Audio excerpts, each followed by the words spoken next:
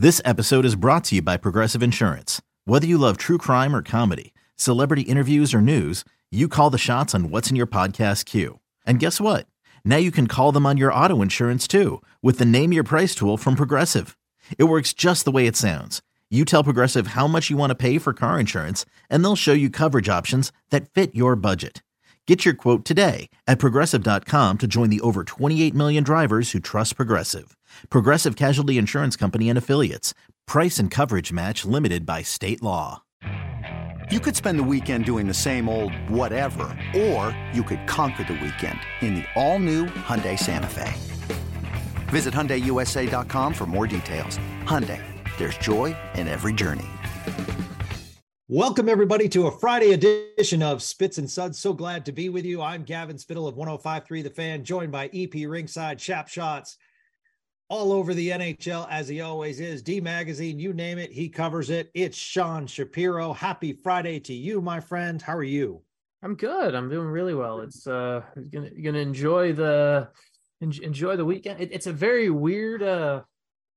It is weird. I do have to start with a slight gripe of. It's a Friday night. There was 14 NHL games last night. There are 16 tomorrow, and the Frozen Four is happening right now, but they played last night and tomorrow. So it's a Friday night that is dark on the NHL schedule, and college hockey's marquee event went head to head with two of the busiest days on the NHL schedule. So I do have a slight gripe where I should be, I'm not able to sit on my couch from a viewership perspective. I feel like there's a missed opportunity here for what my evening plan could be for both the NHL and college hockey tonight. Okay, so random story, not to go down a rabbit hole, but I actually used to date a girl from Quinnipiac who's in the finals, and if there was ever a school that I visited that I would say 20 plus years later that this school would be a hockey dominant university, it would not be Quinnipiac. What an amazing story they are. It's a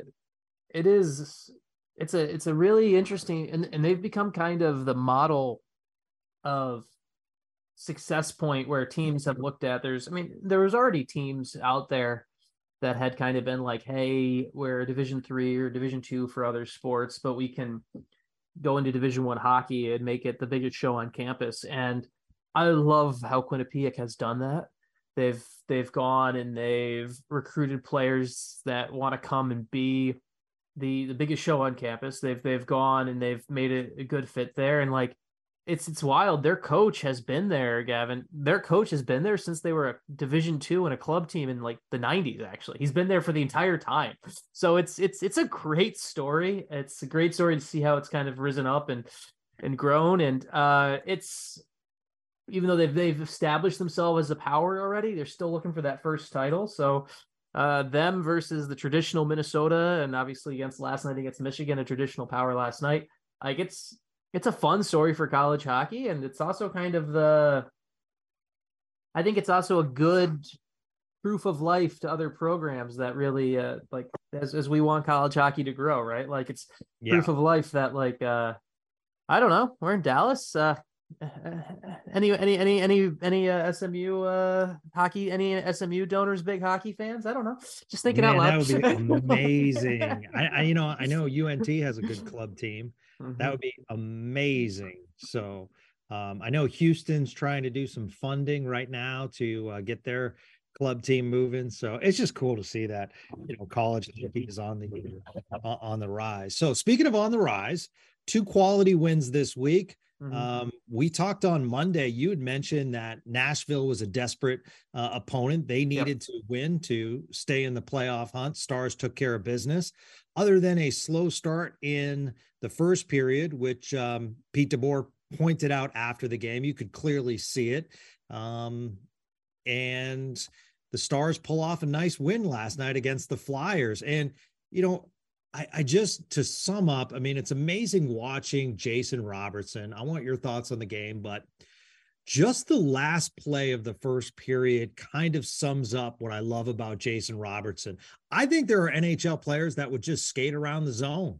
and just kind of look up at the clock and realize, but not only to, do that rush, but to continue that rush and put it top shelf, to go up 1-0. I mean, it really, even DeBoer mentioned after the game, it changed the momentum of the game.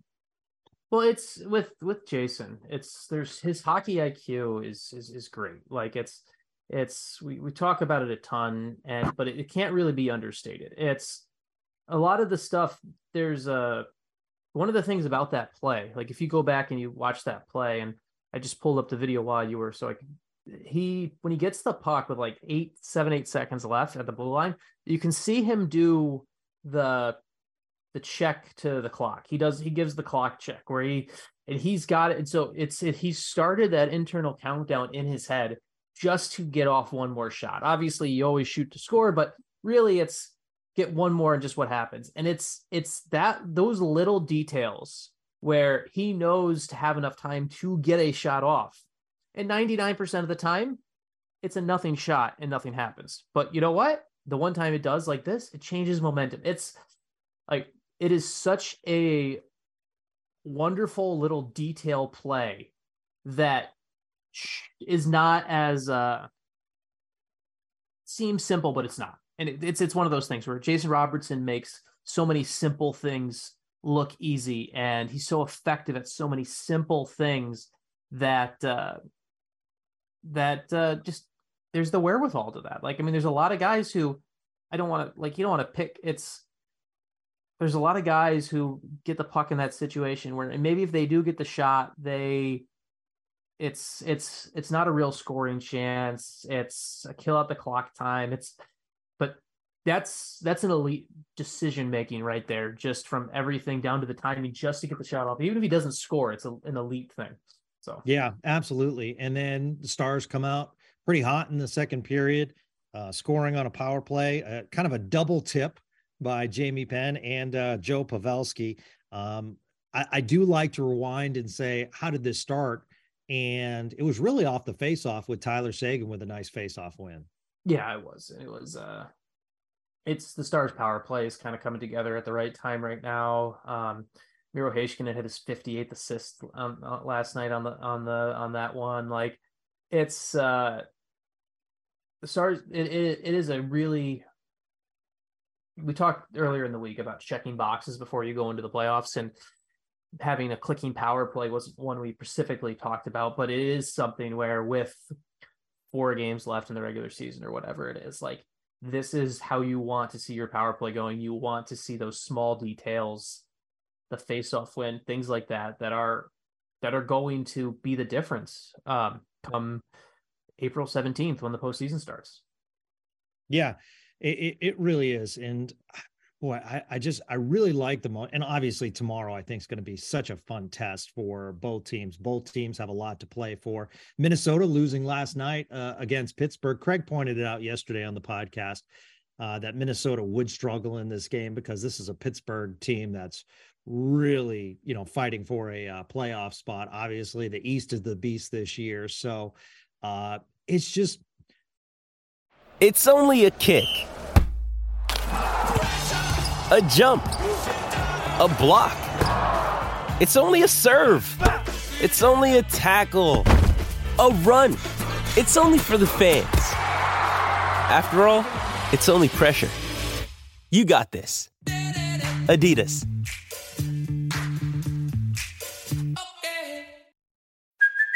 Hey, it's Kaylee Cuoco for Priceline. Ready to go to your happy place for a happy price? Well, why didn't you say so? Just download the Priceline app right now and save up to 60% on hotels. So whether it's Cousin Kevin's Kazoo Concert in Kansas City, go Kevin, or Becky's Bachelorette Bash in Bermuda, you never have to miss a trip ever again. So download the Priceline app today. Your savings are waiting. Go to your happy place for a happy price. Go to your happy price, Priceline. I don't know. I wanted to get your thoughts where you think all the top 3 are going to end up. And do we know? I mean, I'm loving the fact with Seattle in my sights, Sean. I'll just say that if I can avoid Minnesota and Colorado in the first round, I think it's going to be tough because Colorado has those games in hand. and they do play Anaheim still, but you never know. I mean, win out and see what happens. Well, I mean, them and Minnesota both. There's no more games in hand for Minnesota. No, I thought Colorado had a game. Colorado has a game in hand. Yeah. Minnesota and Dallas are at. I think we're in the ideal. I don't think you obviously want to win the division. Now Colorado has you're tied with Colorado in points. You've got 4 games left. They've got 5 games left. Minnesota has just 2 points back. Minnesota, in theory, could win the division, but it's very hard to see them getting the necessary points to catch and pass Dallas. Or it's almost impossible actually with when it comes down to regulation wins. Actually, I'm just looking at that right now, where the Stars also have the tiebreaker when it comes to regulation wins on that. So that's another benefit for Dallas. It comes to me a good thing. Now I see it very different. It looks very difficult for me to with the stretch here to find a Dallas Colorado first round. To me, it feels like this race has kind of emerged as Dallas, Colorado for the division.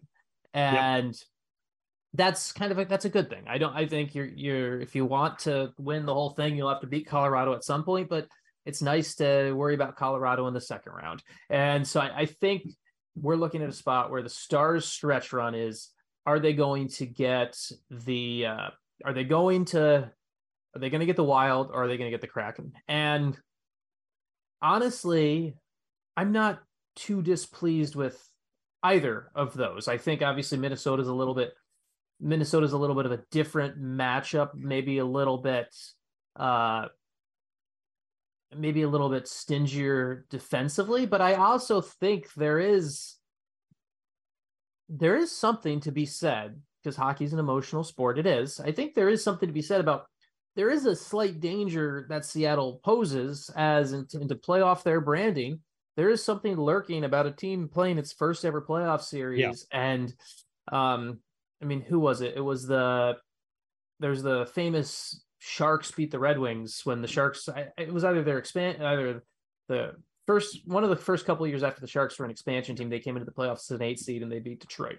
And it was kind of one of those things where it was just a huge, first playoff series ever for San Jose, something along those lines, where they just really just seized opportunity. And so you're going to have to play a good team either way.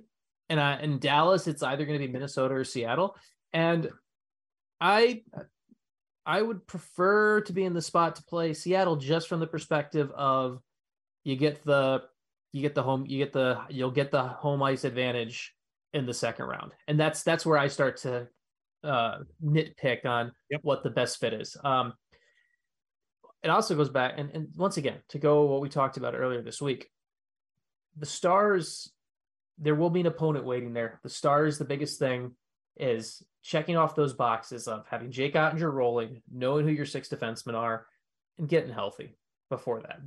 Those are the 3 biggest things, but not necessarily who it is. Then we can really start to worry about who it is, if you want to fret about it. But this is a good team, people. Remember, the Stars are a good team. Other people are looking at the Stars and want to avoid them. And I think there's more. I think there's more of that than there is of the Stars wanting to avoid other teams. And that's a great spot. That's the mark of a very good team. And I think we need to kind of acknowledge that. So I do want to say that in the 2 games, and granted it's against Nashville and Philadelphia, but these are NHL teams. The comfort that Thomas Harley has displayed and the ability to get out of the defensive zone, the best way I can say it is, it's like he's been with the team all year. I thought he really has played well over the last 2 games. He has. And the other thing about Thomas Harley is a very good example of something that people sometimes want to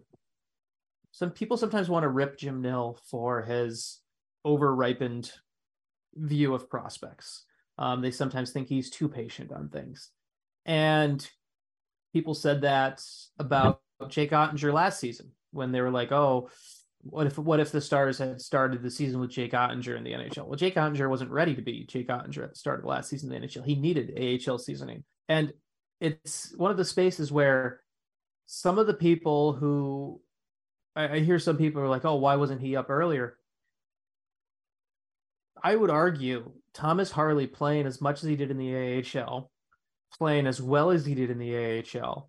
I think Thomas Harley's development was great this year. I think it built the confidence the right way. I think he was able to learn and make mistakes with the Texas Stars down in Cedar Park. And so he came into the game last night in a playoff hunt type area in the last 2 games, and he just played his game. He wasn't overly thinking about how he had to win a job. He wasn't over. You could see, I went through and watched his shifts this morning. Like, there's so much confidence in there. And he's always been a confident player. That was never going to change. But there's the confidence in the middle of chaos where he's making the right decisions. There's so many.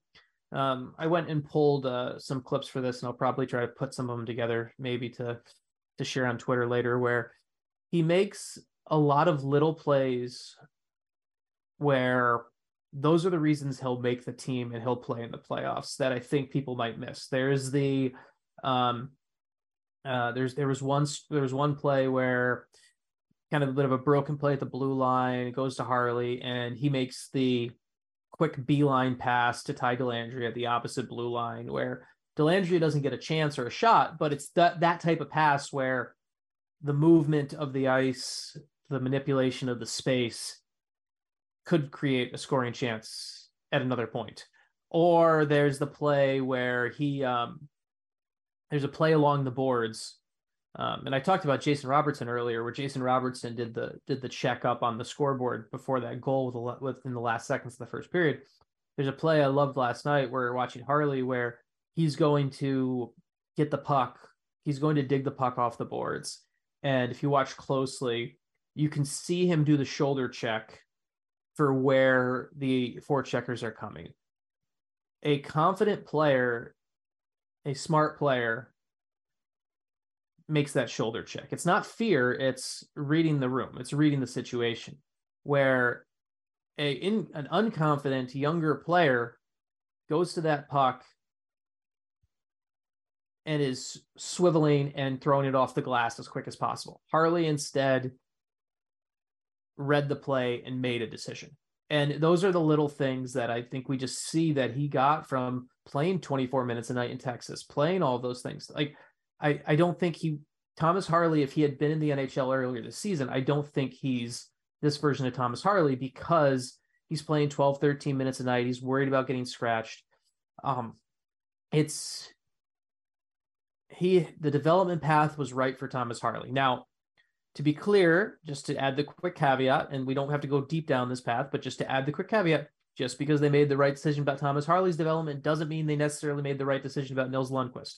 That doesn't mean the two are not. I'm not completely co-signing everything they've done with defensemen this year, but yep. you have to give we threw some barbs about the Lundkvist situation. I also want to give credit to the Harley situation. You give your wins and losses properly, and the way they handled Harley this year was the right decision. Well, I think there's also with development, Sean, I think, being sent down, I think, there are some players that could react differently. And there are those players which seem to be Harley, where it's like, I still have a lot to learn. This is not a guaranteed situation. And because he got up to the NHL pretty quick. And I think that also psychologically coming back in, knowing where to fit in the room, having that, because he came up with a lot of confidence this time around. Yeah, I also think there's a bit of there's also a bit of, for younger players with, I don't want to be accused of stereotyping here, but I guess it is a stereotype, so I apologize. But for a lot of the times you see the AHL as where guys see the AHL as a demotion or somewhere where they don't want to be. It tends to be a lot of guys who come from outside the North American system. Val Nichushkin, part of his, like, he wasn't leaving Russia to go play in the AHL. He was leaving Russia to play in the NHL. And then when you end up in the AHL, you're like, what am I doing here?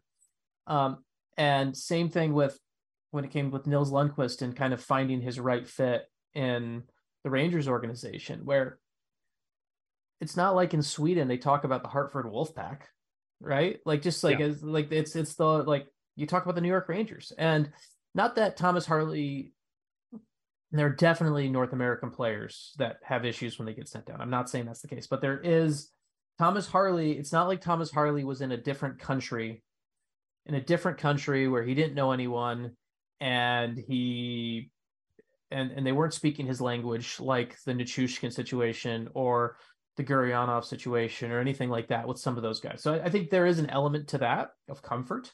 I also think there is a reality of, when it comes to being a defenseman and you want to playing 25 minutes a night, scoring points, being one of the best guys on the team, that's not like, it's not a bad thing. Like, it's not like, it's not a bad thing. It's not like, and Austin, and this is another, and slight teaser, you and I will probably talk a little bit more about this on Monday, but like, Austin is a place where, from a spot where there's a minor league hockey team, it's not like, and I'm going to say this with all due respect to Rockford, it's not Rockford.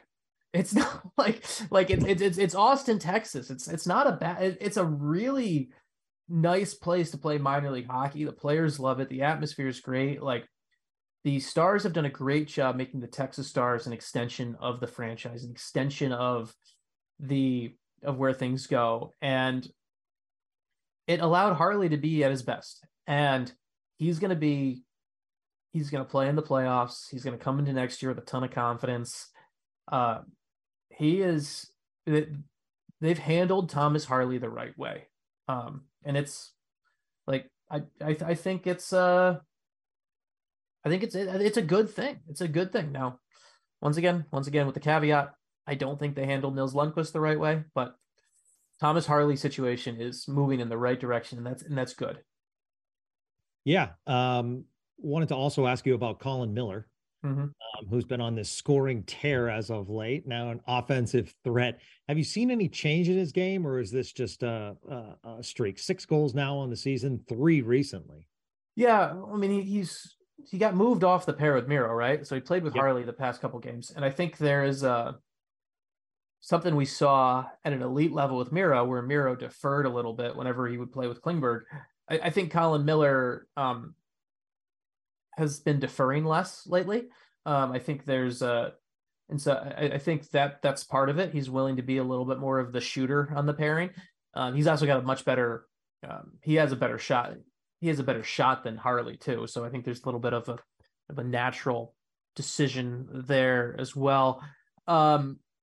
Miller is an interesting case where I think him with Harley, one of the things that they've covered for each other well. And those are 2 guys who, if you were trying to like put up red flags of your worry about them for the playoffs, was, can they play if they're not playing with Miro or without an elite shutdown guy? And I think the fact that Miller and Harley covered for each other well, the fact they created for each other, I think that's another good sign that pair can work. And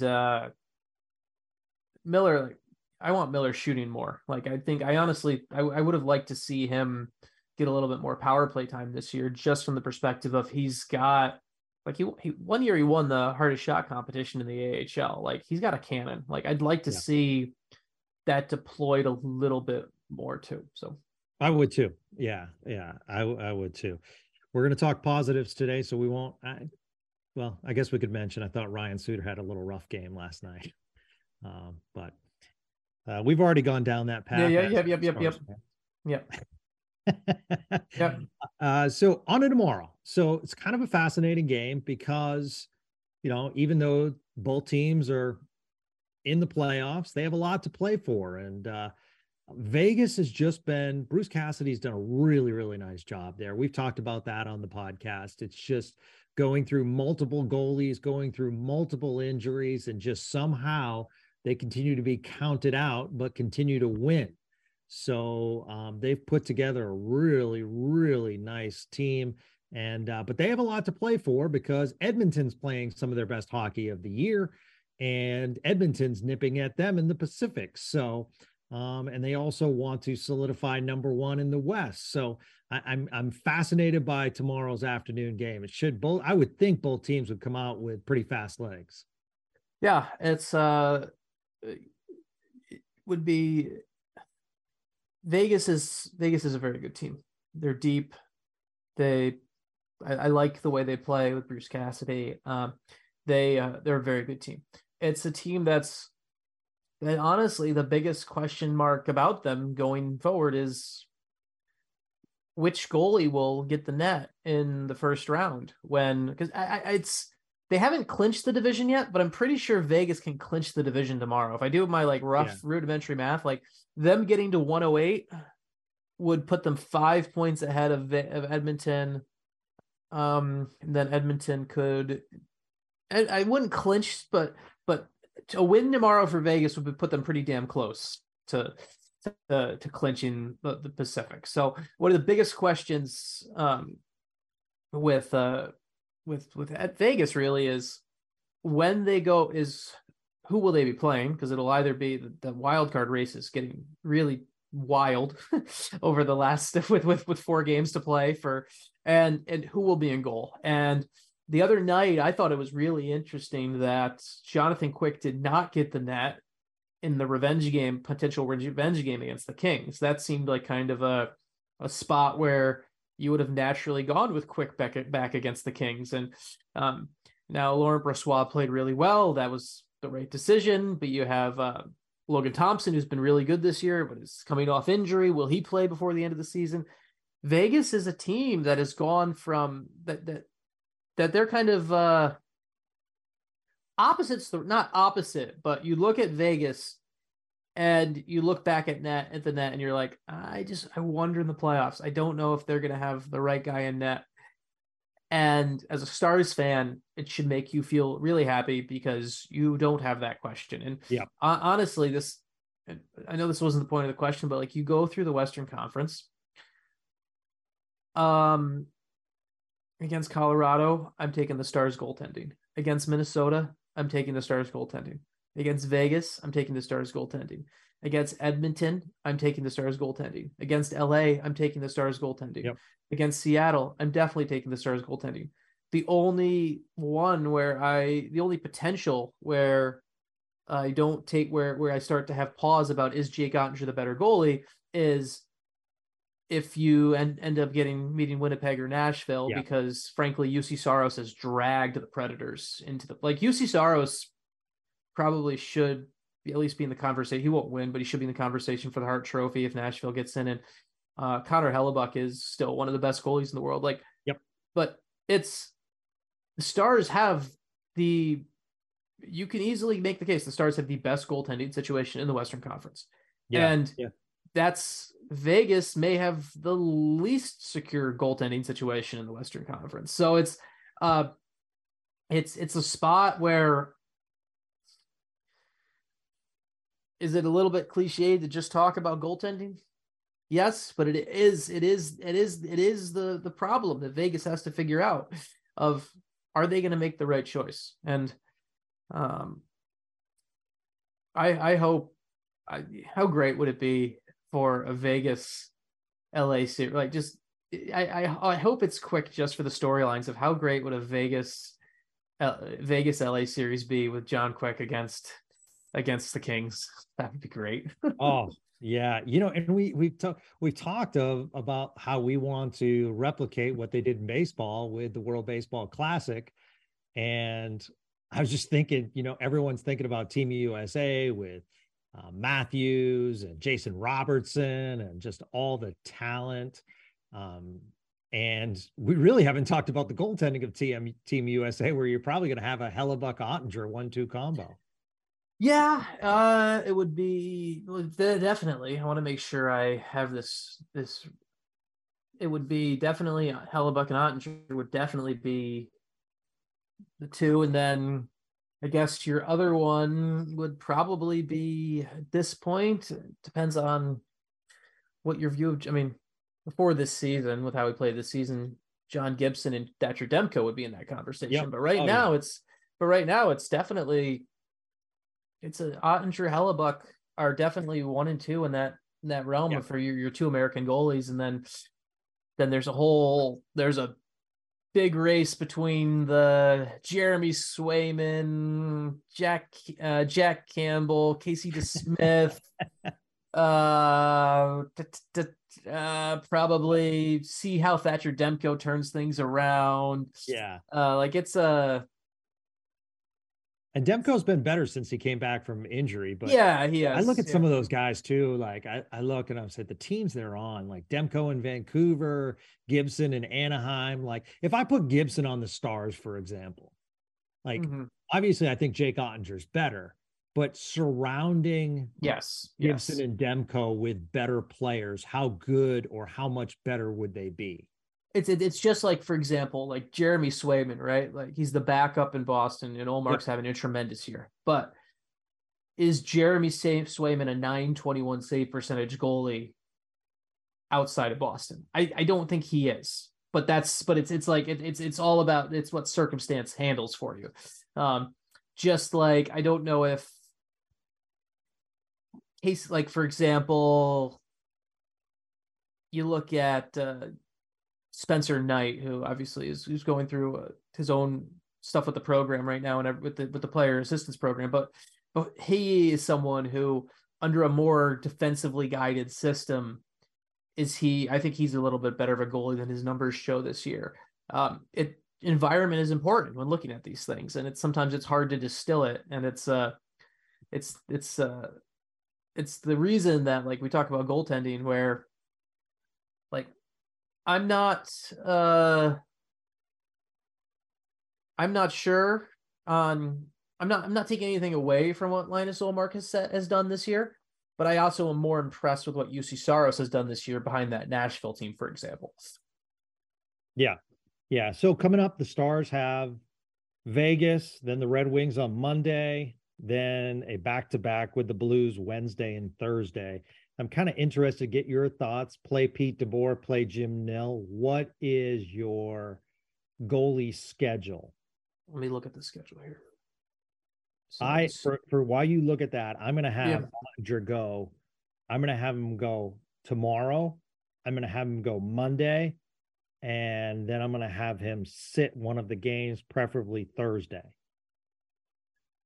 Yeah. So, Ottinger definitely plays tomorrow against Vegas. He will be he's played. That'll be a 60th appearance of the year. I would like Ottinger to play two of the. I'd actually like to I'd like to cut him off at 60 starts. Just thinking of how it goes, and so I think I actually want Scott Wedgwood to play two of the next four. Okay. Just from a perspective of you.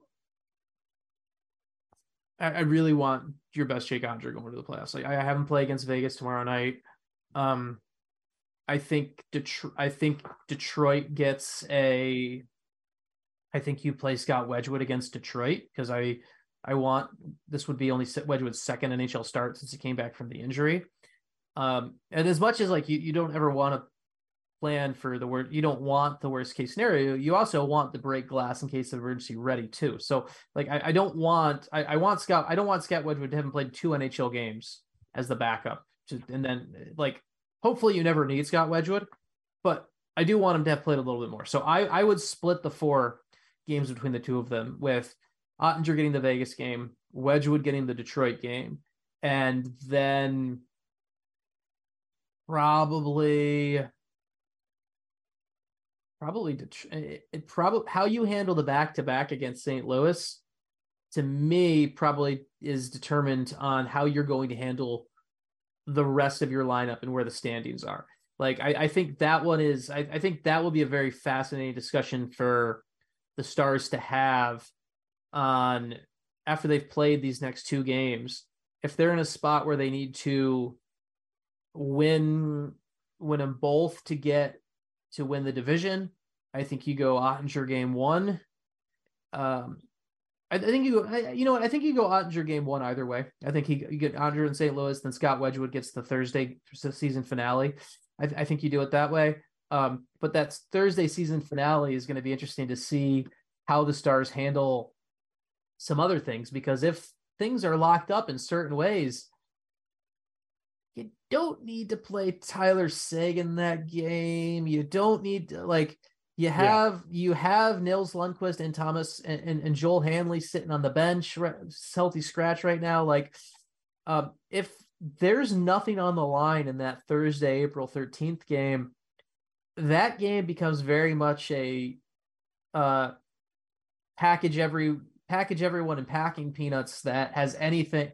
Get as many guys in as possible that are not going to play game one. Obviously, there's rules with recalls now. You can only get so many non-emergency recalls, so you can't just. It's not as simple as just calling. You can't call up the Texas Stars to play the game. But if that game doesn't mean anything, I don't want to risk anything in the second game of a back-to-back with 4 days before game one. Or I mean, game one will either be April 17th or 18th. So with either 4 or 5 days before game one. So do you think that the Stars brass looks at the Avalanche results? For instance, we'll play tomorrow afternoon. The Avs are in LA to play the Kings tomorrow night. And then Sunday they play the Ducks. So before Monday's Stars game, the Stars will have a pretty good idea where the Avs stand. Mm-hmm. And then the Avs have the Oilers on Tuesday, and they have the Jets and the Predators, which they should beat. So a couple of tough ones for the Avs. Do you think they're scoreboard watching, or do they just have their own regimen? Yeah, I think you have to take your own regiment into it. It's more so of that last game of the year, I think, where you have scoreboard watching. I think from the Stars, game 82 is the only one that really determines on what the Avs do. Because and you say, for example, like you say Nashville and the Avs should beat Nashville and Winnipeg, but remember, look at the wild card race right now. Nashville and Winnipeg, they play this weekend. That one is absolutely huge. You talk about a playoff game, like Nashville and Winnipeg play tomorrow, and the winner of that game will be in the driver's seat to get the wild card. Like that is the must-watch hockey game if you're not a Stars fan. Yep. Is on Saturday is Nashville Winnipeg. So whoever the Colorado will be playing two teams that in theory could be down to the wire to get into the playoffs. So it's a tougher schedule for Colorado. But as a Stars, I stick to how do I get the best team for game one? I want to win the division, but I also don't want to have some wackiness come out of having made the wrong decision and worried about game 82 more than game one of the playoffs. With threats to our nation waiting around every corner, adaptability is more important than ever. When conditions change without notice, quick strategic thinking is crucial. And with obstacles consistently impending, determination is essential in overcoming them. It's this willingness, decisiveness, and resilience that sets Marines apart. With our fighting spirit, we don't just fight battles, we win them. Marines are the constant our nation counts on to fight the unknown. And through adaptable problem solving, we do just that. Learn more at marines.com. This episode is brought to you by Shopify. Whether you're selling a little or a lot, Shopify helps you do your thing, however you cha-ching. From the launch your online shop stage, all the way to the we just hit 1 million orders stage. No matter what stage you're in, Shopify's there to help you grow. Sign up for a $1 per month trial period at shopify.com/special offer, all lowercase. That's shopify.com/special offer. Well, my friend, we shall resume this podcast on Monday, and we shall find out a lot. And good news, Stars fans, we're going to pick up more pods as this playoff begins. So a lot more spits and suds because we want to give you as much recaps and tell you game previews and what we saw and what we're looking forward to in the weeks ahead. So if you haven't, subscribe to Spits and Suds on your favorite podcast channel. Spread the word. Local hockey right here in DFW being talked about. It's called Spits and Suds. My friend, have a wonderful puck weekend. I picture in the Shapiro household one TV on kind of golf, but mostly on hockey. Am I correct? Well, it's golf's on the TV today for sure. Okay. We'll definitely have that's kind of you have it spot on there actually. Yeah. Oh yeah. One quick thing, because as he always does, Ludwig disagrees with every opinion I ever have. But before I forget, you wrote a really good Dallas Stars history book, which I want you to plug for those who haven't picked it up. For those Stars fans that are just coming in, you need to pick up Sean Shapiro's book. And the name of the book is 100 Things Stars Fans Should Know and Do Before They Die. Came out in 2018. Obviously been some history since then, but still really, really, really good book. That of course I say that I'm the one that wrote it. Fred Ludwig was actually interviewed for the book. There's some stuff with him in there. When I worked to write the book, Lud's I'll take a shot at him on this, even though Lud said that he'd never read it, but when I should send, if I ever did an audiobook, he would pretend to listen to it. So well, that's typical Lutz. And I bring that up because he completely disagreed with me. He's like, why do you care?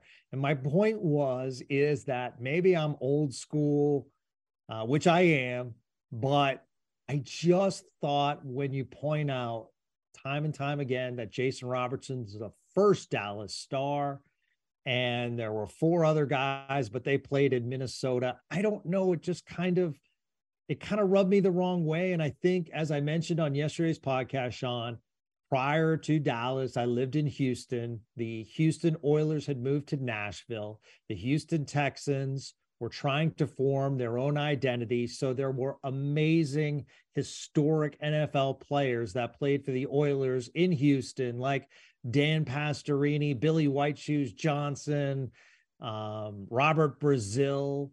And they were just forgotten, and they, talking to them, they didn't have a team. And I just want Stars fans to, I understand the Minnesota Dallas rivalry, and Luds is like, it doesn't matter. But to me, it's like, I want people to remember, or at least look up the history of Neil Broughton and how much he meant to USA hockey and how he was a Stars captain, albeit for a few months. Granted, most of his time was in Minnesota and won a cup in Jersey. But how good Bobby Smith was, how good Dino Ciccarelli, because I don't think those players are being embraced on the Wild side, unless I'm mistaken. Well, and like with right now, we keep talking about Miro Heiskanen, and he's chasing defenseman points records set by Sergei Zubov and stuff like that. But like Craig Hartsburg was one of the Craig Hartsburg with the North Stars. You talk about the guy who played in an era when probably medical advancements weren't enough to keep his career going. His career ended up kind of fizzling out because of hip injuries, where today almost everyone, the Stars almost have like a punch card for hip surgeries. It feels like every single guy's had a hip surgery. But Craig Hartsburg is someone who has gotten lost to history because what he did and everything like that with the North Stars, the way he was one of the early bearers of the offensive puck moving defenseman, that kind of got lost to history because the Stars don't really have as much acknowledge it to it. I mean, I know Bill Goldsworthy, for example, his number is retired in Dallas. But there's kind of a space that gets lost. I mean, I always go back to it. I've made this case before and I'll say it again. There's, to me, the weird thing about the Stars and the way they look at the North Stars history is I don't understand why they retire North Stars numbers, but don't acknowledge the 2 trips to the Stanley Cup final in the rafters but don't like this team went to the Stanley Cup final. This franchise went to the Stanley Cup final in 1981 and 1991 as the North Stars. Mike Modano was part of that team in 1991. By not putting the North Stars achievements, by not putting a banner in the rafters that even acknowledges the North Stars, you're forgetting part of the history of Mike Modano too. Like it's something where it's just like, I know Luds may say, why do you care? Why do you care? Why do you care? Because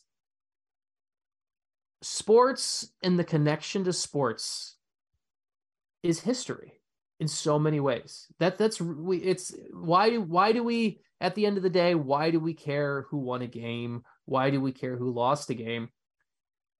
At the end of the day, we're leaving the game. We're going home. We're going to go have dinner.